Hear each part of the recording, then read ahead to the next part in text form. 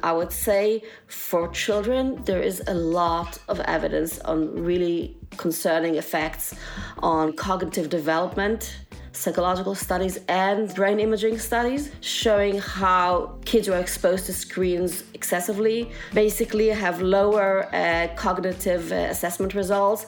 And when you look at the brain imaging of the brains of these kids compared to kids who use screens less, there are differences in the brain scans. So that's one very concerning area.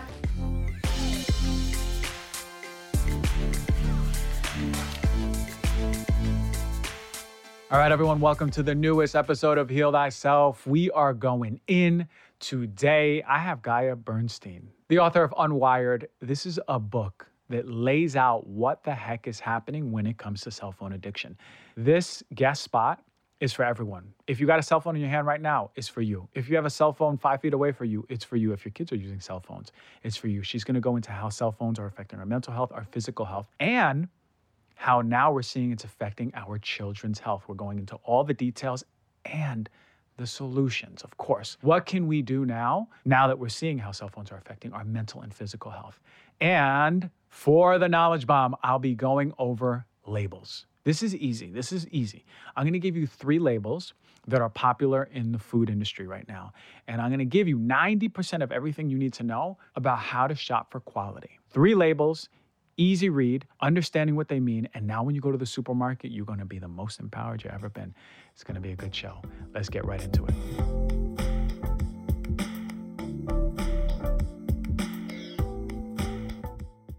All right, everyone. Look, you know, cell phones have been taking over our lives, but really subliminally. We're not paying attention. But over the years, it's been that thing that has sort of weaved its way into our consciousness.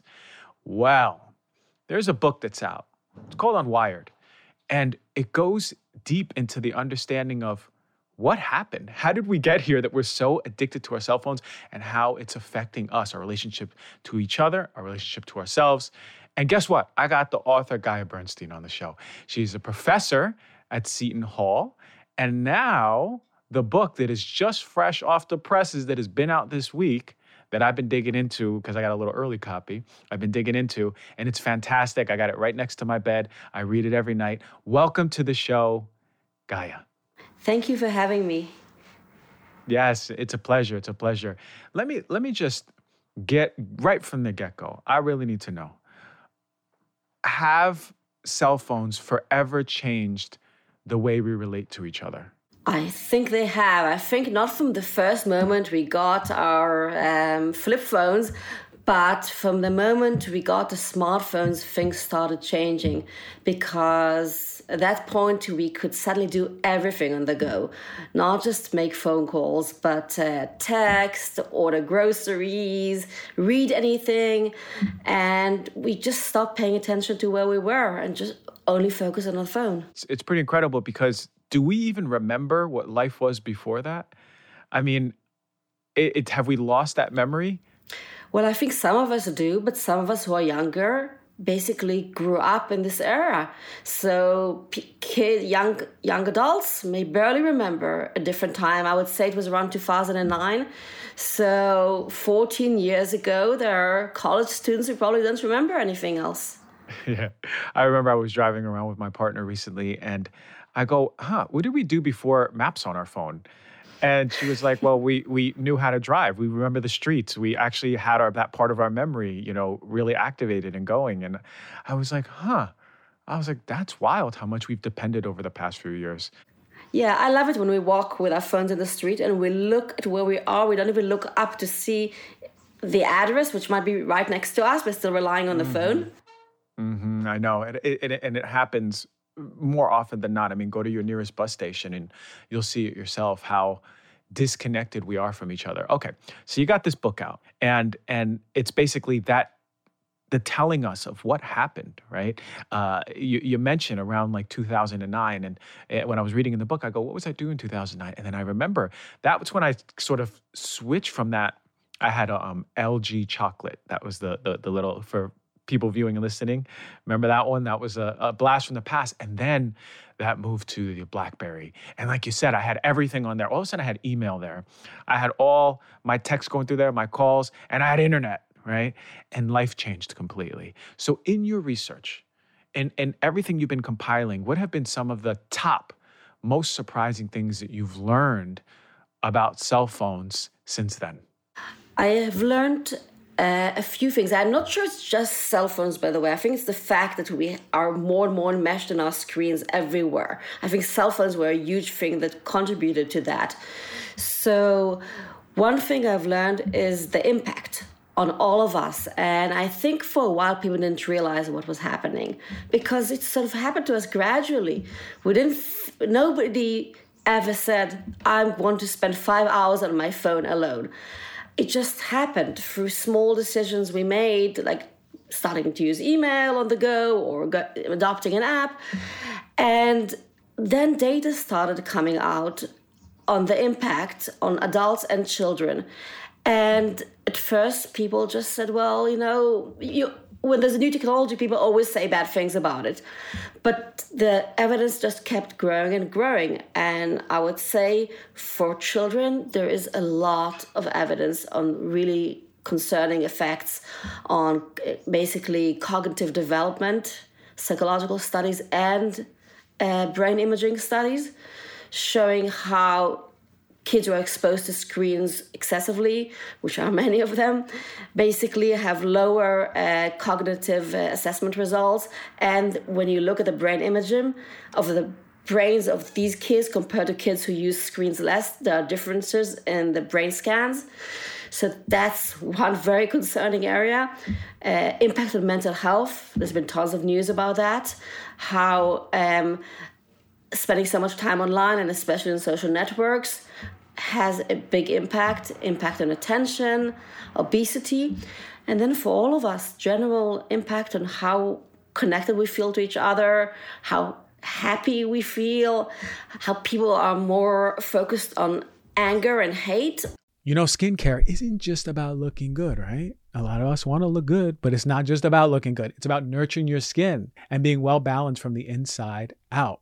And, this world is flooded with a bunch of harsh chemicals that are really insulting our skin, our barrier. And you want something truly effective that is safe. Alitura is one of the best in the game. If you never heard of Alitura, you might have seen some black bottles with gold writing on it. It's one of the best, and they're always at health events, and people are loving them. And their quality. Alitura Naturals has crafted a serum that is not only safe, but also incredibly effective.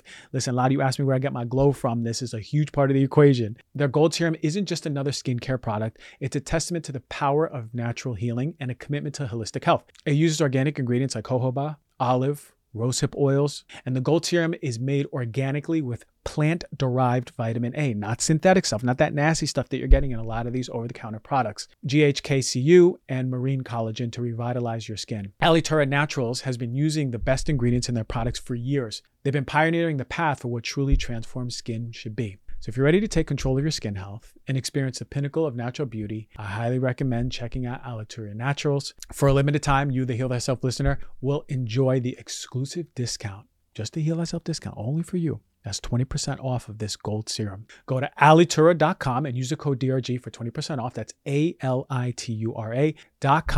and get that 20% discount. It's amazing stuff. I use it every night before bed, and I'm telling you, I'm on fire with my skin in a good way. Check it out. All right, let's face it, with all the toxins we're exposed to nowadays with processed foods, pollutants, and even stress, our poor livers have been working overtime. If you've been feeling sluggish, bloated, or just overall run down, it may be time to give your hardworking liver some extra love and support. That is where Organifi's Liver Detox comes in.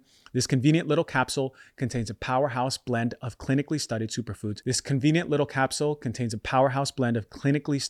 superfood ingredients specifically designed to remove excess toxins and improve digestion, promote healthier energy levels, and just overall liver health. Now, one of the key ingredients is artichoke leaf extract, which has been clinically proven to help detoxify the liver and digestive tract. Then you got the all-star liver protector. You heard of it, milk thistle, an herb that has been used for centuries to give your liver a big old hug.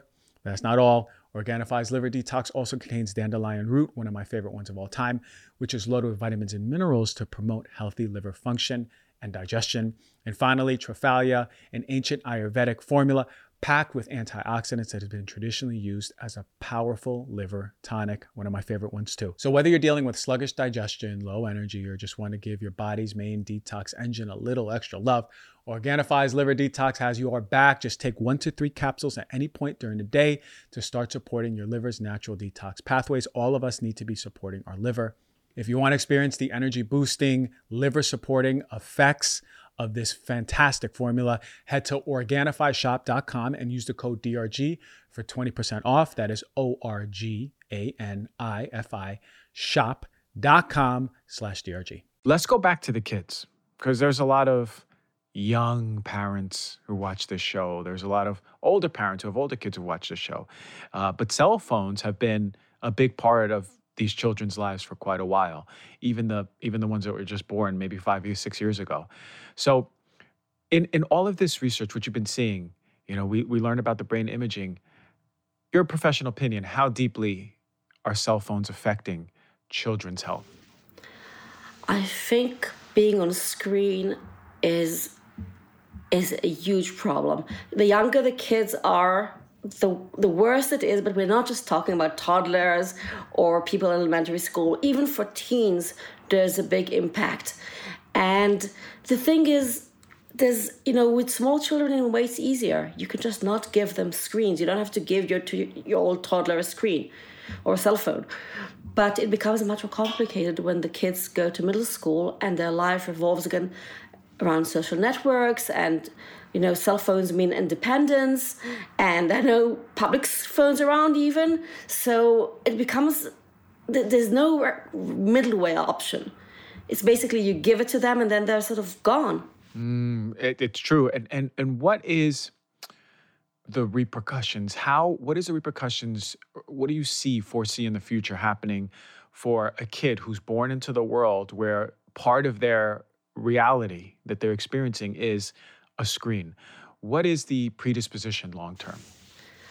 I think, the way they interact changes because, and there's lots of data about that, the kids today, teens, they do not meet in person much. I think it's basically less than half than in the 1980s. They don't go to parties much. They stay home and they interact on the screen. They basically prefer to interact through writing, not through talking. And the thing is, there's an impact of how they feel. They don't end up feeling good through that. These hours on the screen alone, our brains are not wired for that. There are lots of studies from happiness studies showing that this is not, everybody knew for a long time that long-term relationships are important for happiness, but this is not just about long-term relationships. There are studies showing that if a person just talks to somebody in person, whether it's kids playing in the playground or just talking in the street, saying hi, saying a few words, it affects our brains in a way that basically increases our level of happiness. And when this is missing from our life, there's this feeling of discontent, which also we've seen more alarmingly for kids, a huge rise in suicide rates and anxiety and depression, which sort of started to go up from 2010. And at first it was not clear if it was that or other factors playing in here, but I think there's enough studies showing that screens and social networks as well have a big role in this. 100%. And we think about social media, right? We feel in many ways artificially connected via our cell phones. But you're saying the importance of that, and there's data out there showing that human connection, speaking to someone, actually changes our physiology in our body, increases our mood, makes us feel better, makes us feel healthier. And one part of the book that really stood out for me was the part that you just said. 50% or so decrease in just children being active and social and outside. They're indoors. And I was thinking to myself, when was the last time that I saw kids riding the bike all throughout town, kids in the middle of the street playing street ball, basketball, baseball? when I grew up, that's all you saw. You can go up three blocks, 4 blocks, there's another set of kids playing. And it was much more communal. Do you think that we'll ever go back to that? I'm an optimist, and I think a few things happen together which give me hope that things will change. The first thing is all the data I mentioned. I think at this point it's pretty clear that there's a public health crisis for kids, and I think that politicians on both sides of the aisle realize that and are trying to change things. So that's one important thing. We also know who is responsible. I mean, it's clear that technology companies are addicting all of us to stay online for longer because that's the whole business model. The business model is based on our time and our data, and they need to keep us there for as long as possible to collect data on us, and so they can target more advertising to us. And then we have evidence from whistleblowers like Frances Hogan, who worked at Facebook and talked about how Facebook, that owned Instagram, knew the whole time what was going on, that addicting kids was affecting their mental health, but kept going. So we have so much information. And then we also have the pandemic. And I think the pandemic sort of changed things, because before we were sort of heading into this insane trajectory of more screens and more screens and more immersion. But we, especially through lockdown, and I live here in New York City, where lockdown was very, very long, we felt what it means to be in front of screens the whole time, in our bodies, in our minds, how horrible we felt, how much we yearned to have social connection. Before the pandemic, the online education was what everybody wanted. Well, when it became the only option, students didn't want to go to college. They deferred. They wanted to be in the classroom with other people. So I think this realization, together with the data, together with the evidence, I think gives me room for hope that things will change, and I think things are already changing. Oh, I love to hear the optimistic view, because that makes me feel good. Something that always stuck out is that whistleblower that you mentioned, that I remember hearing about these reports that, aside from having the knowledge that this is affecting us, continuously putting out the addictive model of keeping our time and attention, which is, I remember seeing a post somewhere, maybe it was on Instagram, that said, those are our 2 most valuable resources right now, because we're giving it up so fast. Time and attention is something that the presence to be with someone is now valuable. Something that was sort of naturally occurring before the cell phone is now so, so valuable. So I wanted to go to the part about mood and feeling connected. When we have a cell phone in front of us, how deeply is it affecting, let's say our kid is at the dinner table, we're all eating alone, and the moment our kid takes out the phone and is on the phone, how deeply is it affecting our social connection?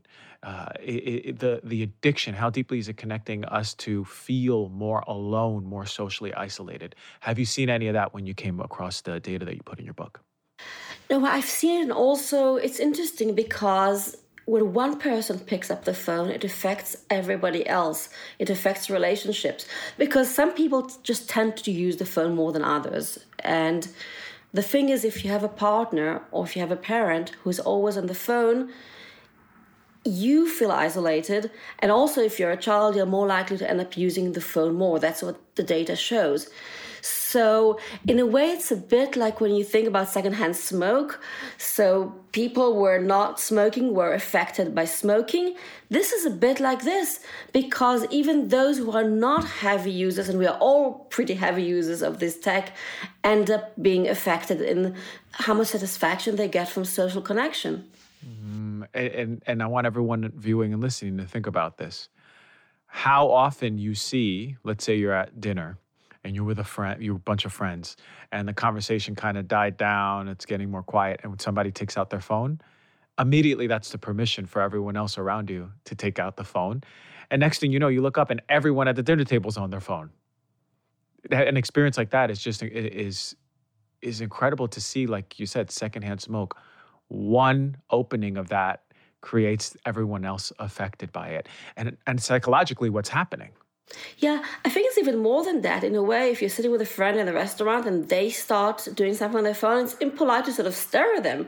It's sort of a norm to take out your phone too, because now you have something to do. Right. And that's part of like our human nature, right? Like Yeah. how uncomfortable it is to sit here and do this. You mentioned something, obesity, the depression, right? The sense of loneliness. How rampant is it right now?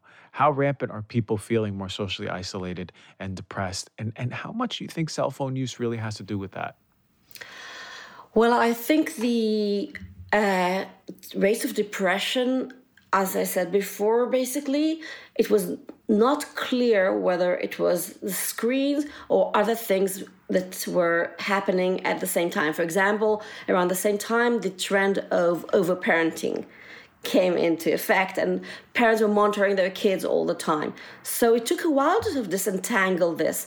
But I think at a certain point, the studies were able to show that there was a connection between depression and the screens. And the thing is, and I think also what I want to emphasize, it's not cell phones is one thing, but not all content is the same. I mean, reading the New York Times on your cell phone is not the same as being on social media or in a game or getting emails and texts when you constantly get these dopamine boosts. So you have this thing that's called the intermittent reward model. And so you basically, the idea is that our brain's neurotransmitter dopamine is exerted at larger quantities if we get a reward or not on a regular basis. So many of these designs online are there to once in a while give us a reward. So we never know when we're going to get a like or a comment or some addictive features in games called loot boxes. So, or when you go on Tinder, you don't know when you swipe when you're going to get a match. So that's different than just reading something on your phone. And I think it's important to make this distinction, because my goal is not to say all of this has to go. We're never going back, but some of this has to go. Yeah, and we think about just that. We think about how are we using our phones? What is the window of knowledge? Are we learning more, or are we just putting that aside and, completely immersing ourselves in those dopamine hits over and over and over? I would actually say probably the latter is true for most people. There's not many people reading news articles, and I don't speak for everyone, but all day reading news articles and learning and gaining their knowledge. Yeah, I think it's mixed. I think in some way, yes, a lot of what people do today is that. But I do believe, at least this is my anecdotal point of view, I think my kids know much more than I knew at their age, because they do have access to much more information than I had. So that's there, and that's the part we do want to keep. We test and want to keep all these hours that are sucked, because the fact that we're not autonomously choosing how much time we spend online is part of the problem. That if I pick up my phone and I have something intentional I want to do, I really wanted to read the most recent news, but then I end up scrolling for the next 10, 20, 30 minutes, that is the problem. That's the big upside is yes, there is access to information. And I know more about things that I haven't known. I've listened to so many podcasts, and having that accessibility that I didn't have 10, 15 years ago. But like you said, we're slowly, after we do our thing and we learn, let me open up social media. 2 hours later, how did I get into this doom scrolling that I've been doing for so long? And it was interesting. I was at this event and I was talking to this guy, and he actually went as far as getting another cell phone, getting another number, and that cell phone only being closest friends, family, no social media on it, just music and maps. That's all. And he uses that cell phone for most of the day, and anything else he needs to do, he like for work or whatever, social media, he uses the other cell phone. And I was thinking about it, I was like, have we come to that I actually am considering paying another monthly bill for another cell phone just to keep the sanity? Right, I think and this really illustrates something. We do not have a middle-of-the-road phone. There are, some phones for children, and there are some attempts, something called a light phone. They try to design something like that. It doesn't have all the capabilities. But you don't see Apple, for example, coming up with a phone which just has, doesn't let you go on the internet, but has what you might need. You might have just the maps function or an alarm and, texts and maybe even emails but the thing is, right now, if you want to get something like this, either you get another phone like you described, or you get something that's not really mainstream.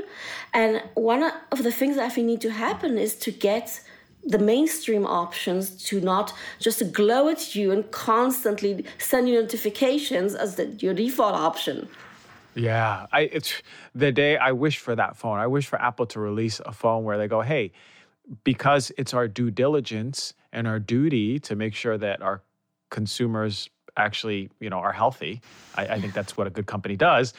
They'll be able to have that out there for once. But yeah, it does illustrate where we are. It's either black or white. Like you're going to have this cell phone, or you're going to have to get another cell phone and just have nothing on it. What are some of the biggest, most powerful tips at sort of stepping away from that addictive tendency? What are some of maybe the resources, some things that you found to start bringing back that presence, that time, that reducing that addiction and connection? Have you found anything? Well, I think there's some things people can do themselves, but there's something that's important that people do first is to stop blaming themselves. Because I think the way that the tech companies have created this is for us to think that we are the choosers and we are responsible. That's why they created all these help tools on the phone. Like you have Apple Screen Time, tells you how much time you spent online. You can turn off your apps if you want to. You can turn your phone gray. Of course, these are not the default options. And basically what we think is it's our fault. We're not doing this well enough. It's our kid's fault. He's an addict. It's our family's fault. Something is wrong here. So the first thing is to do is to know that this is an uphill battle we're fighting against, and things will have to change in the public sphere. So I think people should start thinking about shifting from these internal battles with themselves and with their family to fighting in the public sphere. And partly is what's already been done legally, but partly I think every person can make a difference collectively, and I'll explain what I mean. I think schools is in a very important place because right now in schools, the federal policy is the more technology, the better. That's how schools get funding. And it's been the policy for over a decade. The studies have not shown that students learn better from screens, actually the opposite.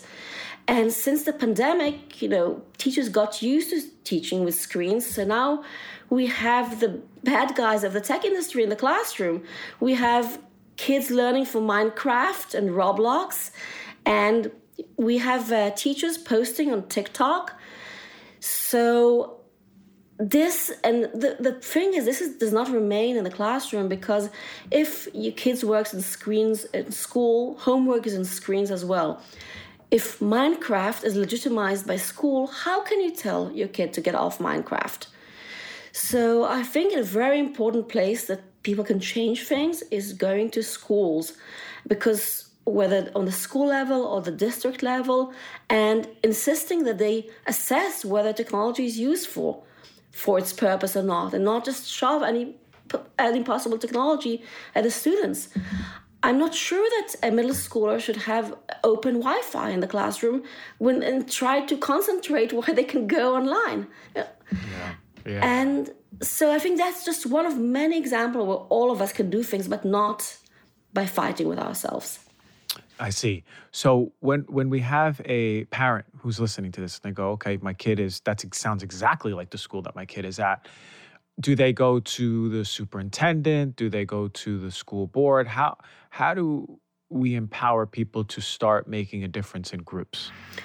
I would go to the principal, go work for the PTA. And it really depends on the type of, the type of school district. You can be active in the school district. There are always parents' committees, parents are representatives. There's so much that can be done. Yeah, makes sense. Even speaking to the teacher, that is crucial because you can delay things for the kids at least. Yeah. So, and that's the reason, because when I went to school, we had none of that, right? We had books and each other. So we have yet to see the full expanse of how this is going to play out. But I'm with you. I actually do believe that it's not a good thing. It's not a good thing to be inundated with technology, losing the value of presence, in many ways, social skills, right? If during recess, most of the kids aren't playing and a lot of them are on their phones during this time, I mean, what are we doing? No, I think that's actually a very important point, the cell phones, because France banned cell phones in schools even during recess. And quite a few schools and districts in the US have banned phones, many of them during classes, but some actually during lunch and recess as well. So that's one thing where parents can be proactive, asking the school to ban the cell phones so kids talk to each other during recess and lunch. What a world that would be, right? The kids talk to each other during recess and lunch, right? Coming back to, being a kid, connecting, making friends, but real friends, being in groups, playing sports. But what would you say then to the parents, whether it's single parent, two parents? What would you say to the ones that go, okay, you know what, but I need a break. My kid, I need to give them the iPad. My kid, I need to give them the cell phone because this is when they stop crying, or finally I can get my tasks done. Is there a healthy way to balance screen time for children, for the parents out there? I think it's very hard. It's a very hard job because it's so easy to give them the iPad. So you can do what you can do. But I do think that you can try not to create new norms where you give your kids the iPad. For example, in New York City, now you go to restaurants, most families come with iPads for the kids, but if you can bring something else, you can bring crayons. That's one example. I was on holidays recently and I was looking at the pool and I couldn't believe what I saw. There was a family with a 9-year-old and 11-year-old girls, and the mom gave them both these plastic pouches to put the cell phones, the smartphones in there, so when they were in the water, they could be on their phones. Wow. So that's the kind of norms that, you can stop before they become reality. Mm-hmm. I was just thinking about playing in the community pool when I was a kid and how that would be seen back in the early 90s as alien. Like, what is happening here, And how, over 30 years, it's become so normalized. It's been a long time since I promoted a coffee because there's not that many good coffee brands. We got one of the best ones now on Heal Thyself. Are you ready to elevate your coffee game? And experience to prove that it's not only delicious, but it's also health focused. Let me introduce you to Purity Coffee. You heard me review them in one of my first ever coffee reviews as one of the best, and then my second ever one as one of the best. And it's one of the best still. It's an ultimate choice for coffee lovers who prioritize taste as well as well-being. I'm going to tell you what makes Purity Coffee stand out from the crowd. Every step in their process is rooted in health-focused principles backed by solid, scientific, research-based, rigorous testing.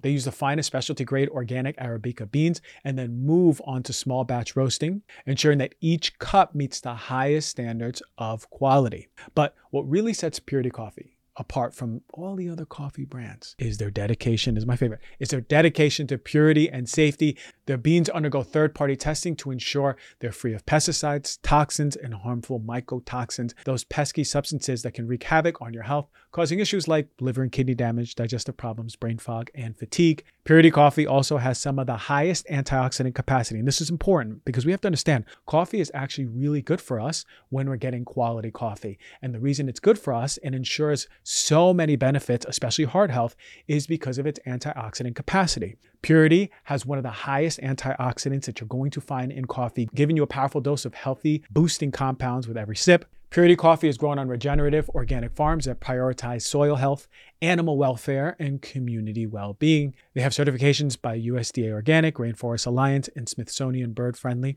You can also trust Purity Coffee is not only good for you, but also good for the planet. They have a range of roasts, from their light medium roast with sweet, fruity notes and their dark roast with rich, bold taste. So to try out one of my favorite coffees in existence, and one that I recommend to everyone still to this day, I've been doing it for years, is Purity Coffee. Go to puritycoffee.com and use the code DRG for 30% off of your first purchase. That is PURITYCOFFEE.com and use the code DRG for 30% off of your order.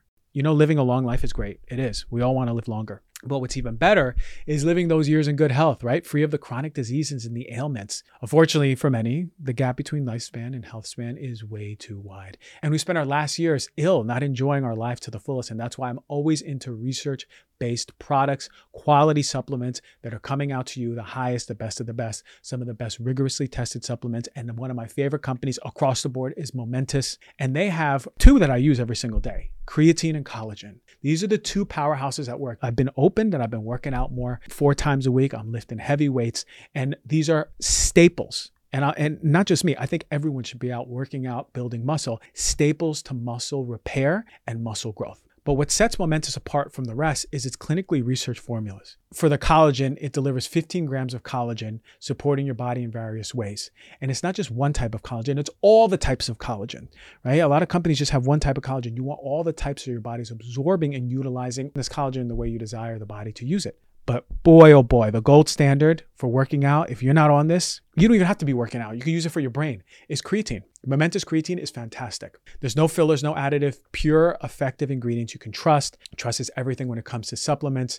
Momentous third-party test. There's no surprises. What you see on the package is what you get. So if you're like me, you want to fuel your body with the best of the best, go to livemomentous.com and use the code DRG for 15% off of creatine and collagen and all their top-notch products. That is livemomentous.com with the code DRG for your discount. So super important. I actually did a show a few years ago talking about the effect of screen time. And actually, there should be a cutoff about when it comes to screen time. Children shouldn't really be on the phones more than 2 hours, or the iPad for more than 2 hours. 3 hours, then we're going to start getting worried about how it's affecting their brain. And you mentioned early on, it does affect their brain. Where are these kids going? Where is their cognitive potential headed? Has it been reduced just because they're staring at phones at such an early developmental place? Yeah, that's what seems to be happening. And especially part of the problem is that some of these most addictive things are sold to parents as educational games. So one of the things I recommend in the book is basically have ratings for addiction for games. So can you imagine, before a parent download a game, if they could see how addictive the game was, they would not download that game. And I predict that what would happen is that the game manufacturers would start designing the games differently. They would take out some of these addictive features because they want the parent to download the games. So things could start changing through that. Yeah, and to me, that's a possibility, because I remember when I played video games, there would be a rating. So we would know, okay, my mom would be like, oh, this one has blood and guts and gore. You're too young for this. Movies, it always have a rating. My mom would go, hey, you can't watch this movie. You're too young for this. You're too young for this. So I think the natural evolution, hopefully, is at some point, these computer games having that. Okay, so now we know how cell phones have affected children's brains, cognition, adults alike, mood, obesity. We talked about relationships, how it's affecting relationships. We talked about literally the secondhand smoke effect of cell phones. Is there anything that was most important for you that we didn't cover that's really essential that we need to know? I think it's important for people to realize that there's already a movement for change, that things have already changed. There are lots of parents who are suing game makers in class actions, suing for addicting their kids, suing social networks for addicting their kids. Schools are suing social networks for the health costs of what's happening to kids' mental health. We're seeing a lot of bills, especially to protect kids, but these will affect all of us if these addictive elements are taken out of the designs. And I've studied the history of tobacco and food, and this game has been played before. You're responsible, then since you chose this, you're responsible, we're not responsible. The thing is, this whole argument breaks usually when it gets to children because nobody thinks they chose and nobody thinks they're responsible. So I think that's where we're going to start seeing more legislation, more change for all of us, because once these designs starts changing, and hopefully the business model that sucks our time will change, things will change. And in a way, we're sort of in the middle of this. So I think people can do some things for themselves, to try not to be online, whether like your friend, description of your friend who has a second phone. I put my phone on a timer for 20 minutes when I want to work. And I think these things are doable. The main thing is just to remember it's not your fault and things will change when you do things collectively. And that's such empowering information because in our heads, we're the ones making the decision to grab our phone again. We're the ones making the decision to open up this app again. But we're bringing awareness, as you're saying, that this is constructed. It's constructed perfectly with a lot of engineering, with a lot of intention to bring us there. And then, like you said, the big tobacco, right? Or whether it's whatever big industry that is harming many of us. When it comes to children, no, these children aren't choosing it. It's right there in front of them and they're becoming addicted to. So beautiful way to end that. Listen, Gaia, where do we find you? GaiaBernstein.com, and my book, Unwired, is available everywhere you would get your book. Yeah, and I'm telling you right now, it's right next to my bed, and for someone, it's so funny. When I opened my drawer, it came in the mail, and I opened my drawer, and I guess someone in my house unwrapped it already and had it in there, and I go, "What's this? Unwired?" I go, did someone buy this as a sign because I'm always on my phone? and then I saw it was from you, and I go, "Oh wow, this is really cool." So I have it on the side of my bed. I want everyone to go check out that book, and here's why. Because this is something that's part of our everyday lives. We're not talking about, some biohack that some people do. We're not talking about some place that people go on a retreat and experience about that. This is an everyday thing. Almost as common as breathing are we grabbing our cell phones for most people. This book is an awesome, awesome way to bring a lot of clarity. So if you resonated with this podcast, go check it out. Gaia, thank you so much for coming on the show, taking the time out of your busy day. I know you've been talking a lot. Your voice is shot from doing all these talks, but what a gift to have you talk to this wonderful audience. Thank you so much for having me. It was a pleasure. I appreciate you. Take care.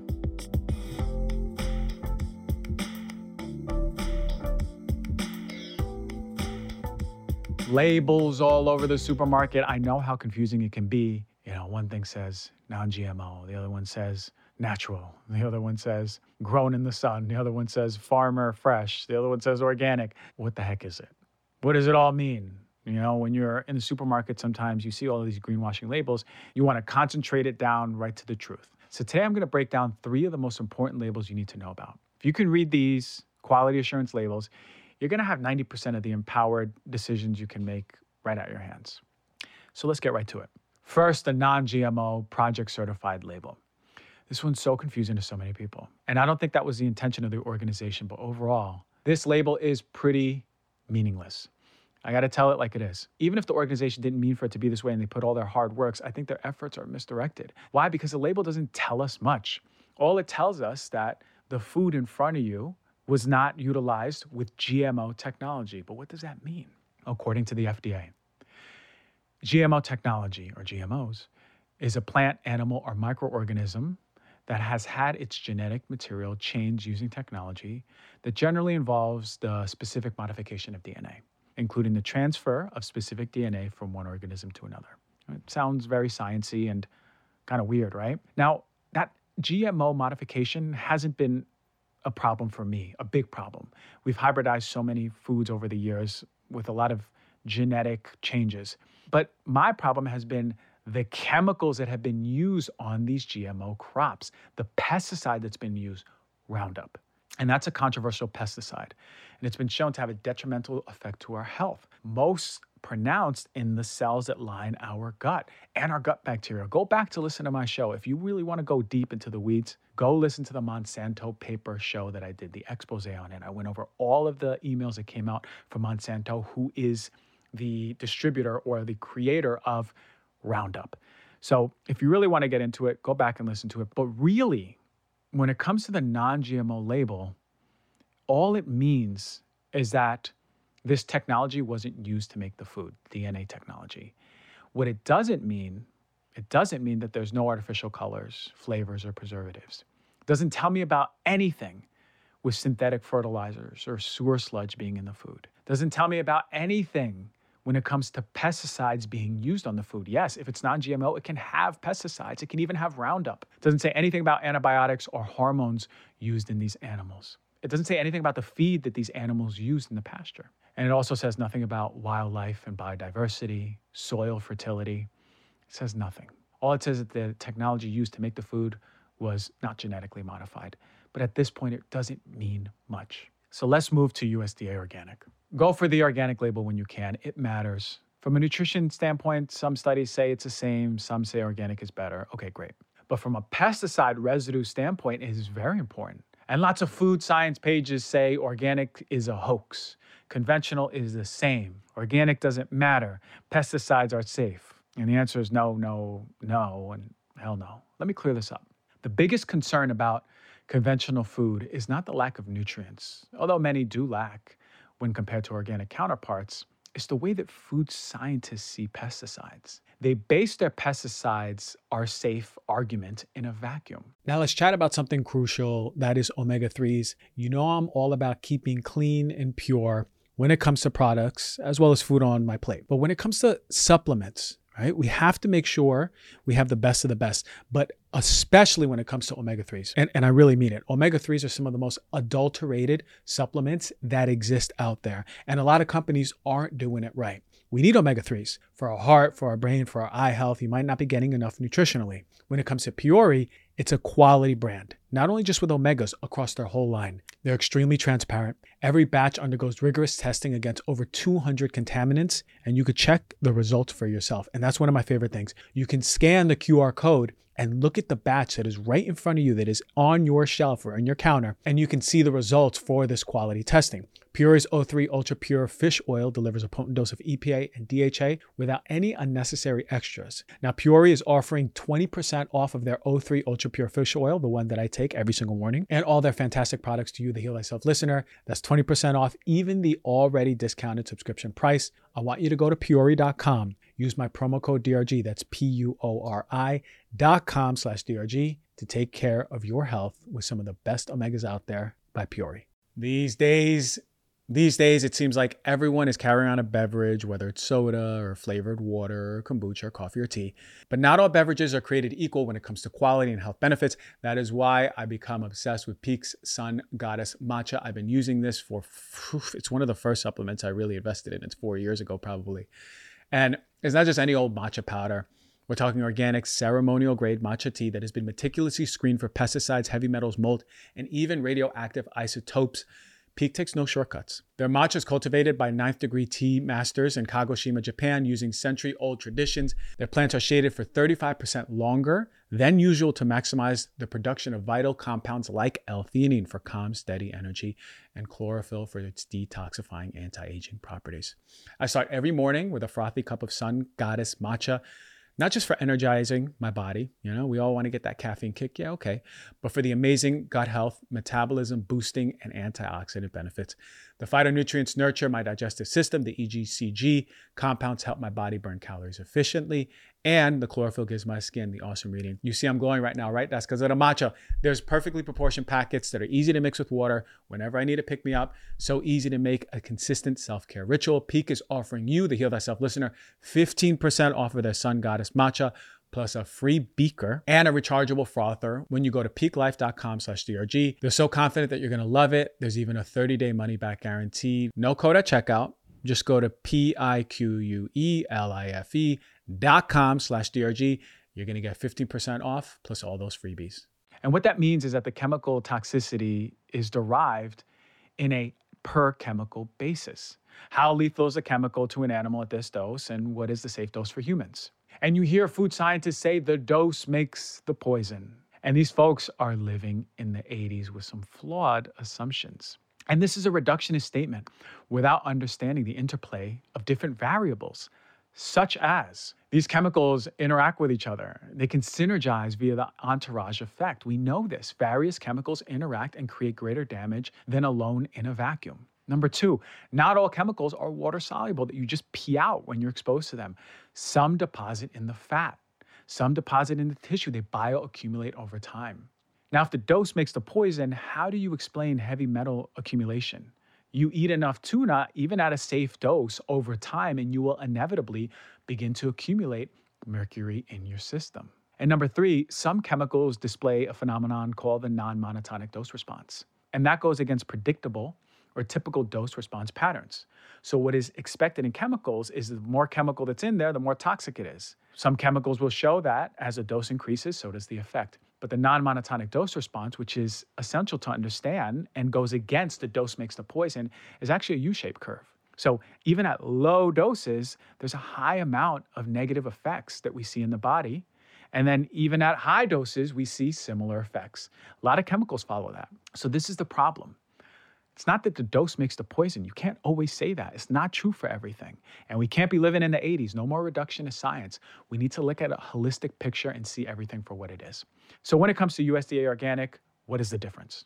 When you see the USDA organic label, it's telling you that GMO use is prohibited, just like the non-GMO label, but also everything else. There's no artificial colors, flavors, or preservatives, no synthetic fertilizers, no sewer sludge, no toxic, persistent pesticides that are in there, the big thing. No antibiotics or hormones on animals.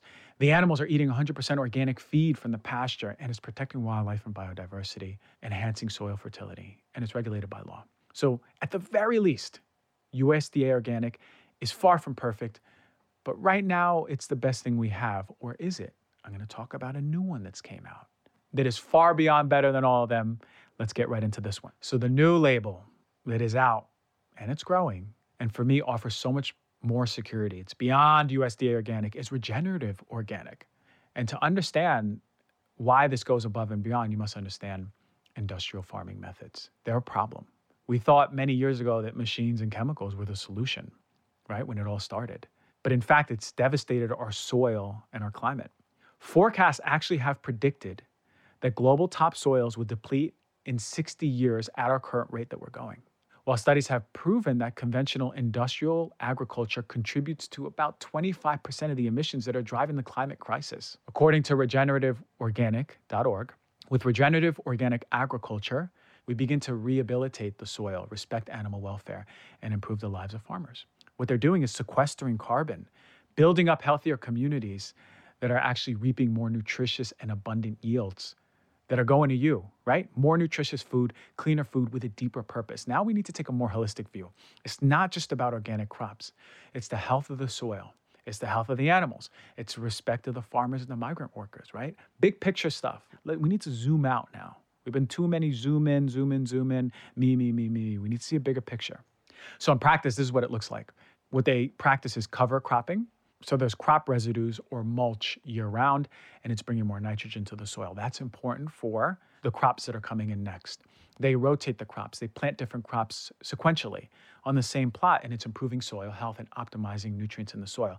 Nutrients in the soil and better soil is going to align with better health for you, not only from the food that's coming, but the soil, the topsoil on the planet. The health of the topsoil on the planet is your health.